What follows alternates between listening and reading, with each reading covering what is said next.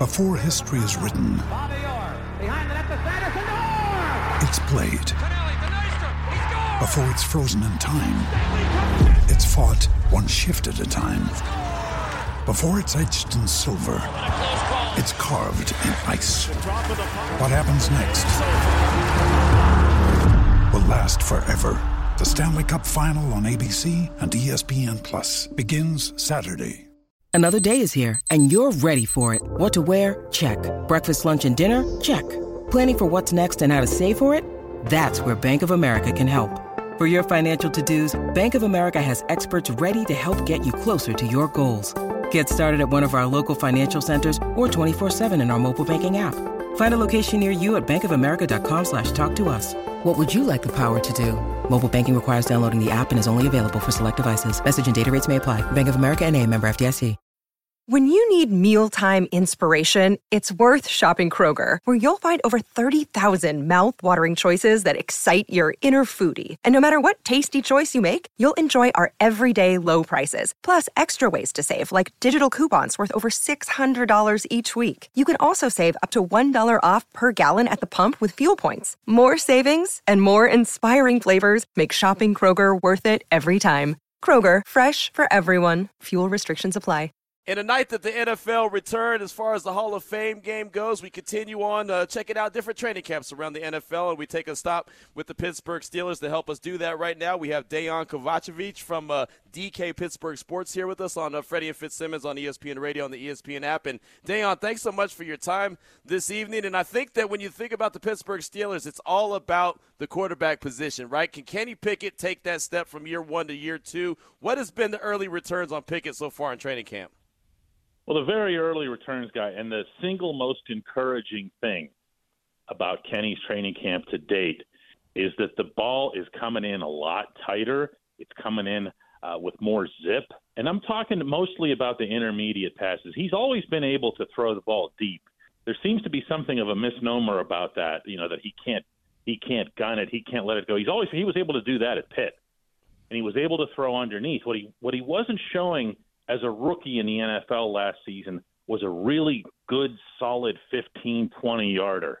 And when they would come in, they'd be wobbly. And his receivers would kind of – I don't want to say they'd make excuses for him, but they'd find kind terminology for it, like it's a catchable ball. It's a catchable ball. Well, what he's throwing now is a damn catchable ball. It is zipping in there, both to his tight ends and to his wide receivers. And that, to me, has been the most encouraging thing. I'm never surprised when Kenny shows the type of poise that he has in this camp, that when he shows that he's the guy the way he has in this camp, because he's been around. Remember, between the Steelers and Pitt sharing the facilities, we've seen Kenny for a long, long time in these parts. Dan, there's a lot of big names in the AFC North at quarterback. Where does Kenny Pickett stack up against the other guys? Well, he doesn't. I mean, when you're talking about really coming up with just ice-cold rankings, you're not going to compare him to Joe Burrow. You're not going to compare him to a former MVP in Lamar Jackson. You're not going to compare him to Deshaun Watson. However, the belief within the Steelers is that Kenny is woefully underappreciated outside the city.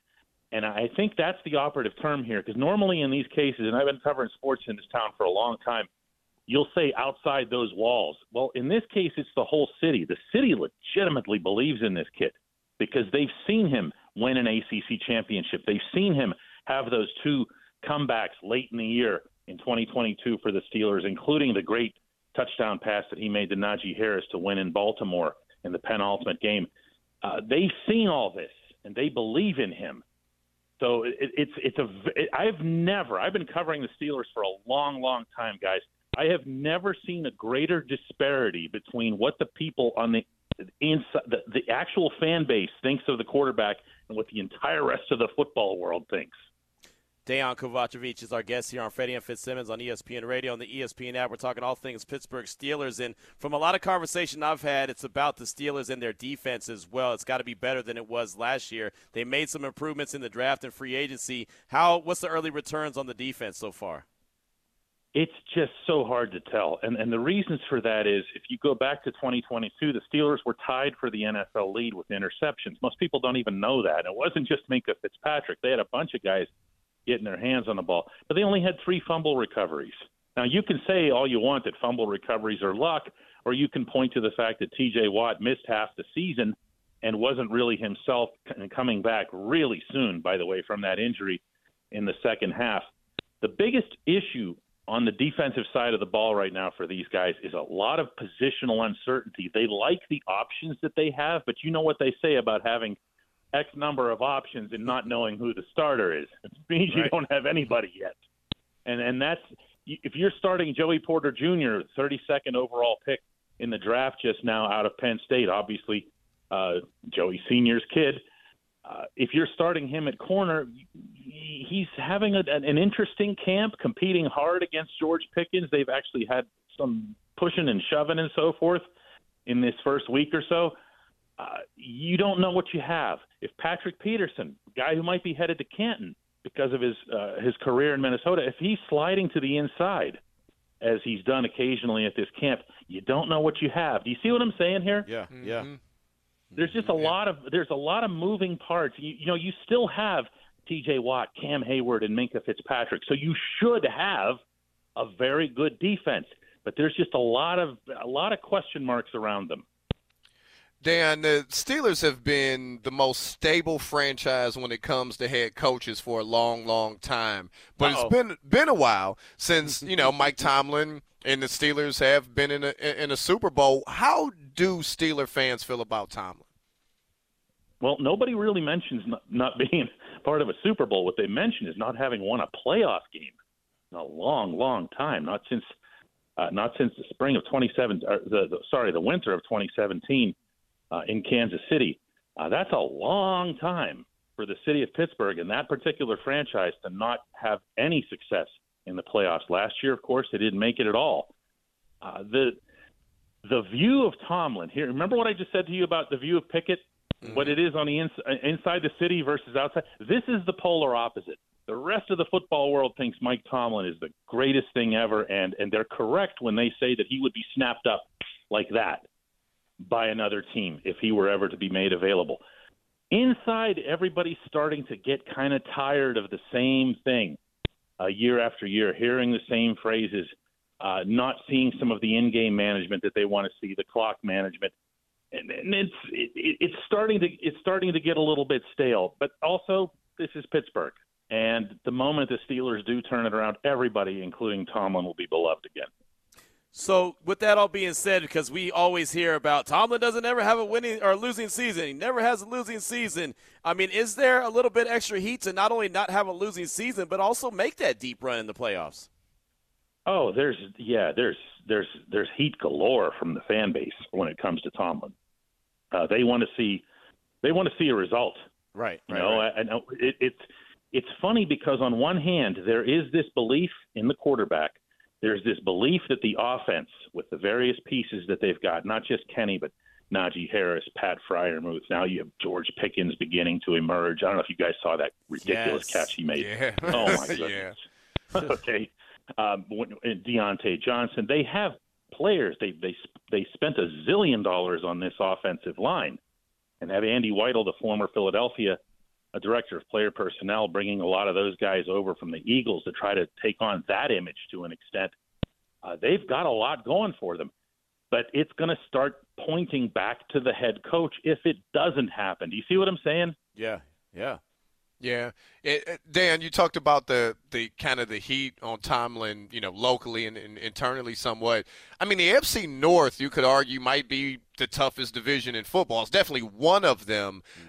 What are the realistic expectations? I mean, are fans expecting the Steelers to win the AFC North over, the Bengals and the Ravens? Or are they just kind of okay with making a wild card spot and, getting into playoffs that way?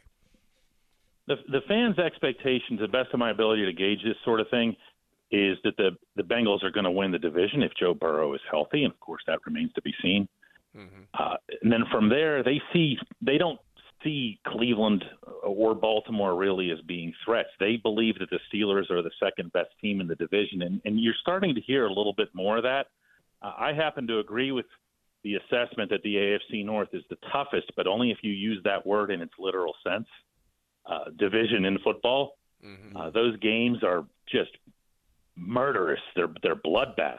Still, even now, when you've taken some of the the headshots and so forth out of the game, you're still seeing that everything is decided by 3 points, by a late field goal, usually by Justin Tucker. Hey, I'm from Cleveland. I know that pain. I definitely get it. Yeah, but Chris Boswell's had his share of those too. But it's an incredibly competitive division. It's a tight division, and as such, those are all going to be games that you circle on your calendar as you're going through. But you asked about the perception in Pittsburgh is that the Steelers are the second best team. But again, you got to go prove it. They did win in Baltimore last year. They beat Cleveland. They beat Cincinnati. So they had a win against all of those teams last year when all they did was go 9-8. It's going to be interesting. Now, before we let you go, Dejan, I did want to ask you about Darnell Washington, the young man out of Georgia, the big tight end out of Georgia. I'm so glad you are. What has been your thoughts on the big man from Georgia? Okay, all this I'm trying to give you like this super heady inside analysis and stuff, guys. On Darnell, I got nothing other than, oh my God, he's just so large. Okay, this is a 6'7", 269-pound tight end, and you can't wrap your head around that until you see it. Like someone else says, well, Zach Gentry's on the depth chart too. Zach's an inch taller. No. Okay, Darnell had T.J. Watt coming at him in backs-on-backers drill, ate him up twice. Wow. Okay, that's stuff that Andrew Whitworth does. All right, that's not stuff that some rookie tight end does. Tomlin wasn't satisfied with that. Mike Tomlin wanted to test him. Said, "You 5'6", points to Alex Highsmith. You go now." Alex Highsmith's coming off 14.5 sacks. Goes right at him. Disappears into the black hole. This is an elite blocking tight end who also can catch the ball, and after he catches it, nobody's particularly interested in trying to bring him down. No. You know who he looks like? Can I go back in time here with you a little bit? Yeah, please do. Eric Green. Eric Green. Remember that name? Yeah. Mm-hmm. Tight end in Pittsburgh. Then he went on to Baltimore. Just larger than life. And you say, how is this even possible? He's healthy. The reason he fell in the draft out of Georgia was he went to fell to the third round because of his knee. He's healthy. He looks great, and he's taking on all comers. Well, I'll tell you what, Najee Harris is probably happy to see him out there as a blocker as well. That'll just make. So's Kenny. Yeah, that's true. Yeah, no doubt. That's a great point. Great point right there. That's his blind side. Yep. Yeah, absolutely. Dejan Kovacevic with us here on Freddie and Fitzsimmons. You can find his work on DK Pittsburgh Sports. Dejan, thanks so much for the insight. We definitely appreciate you this evening. Good stuff, guys. Anytime.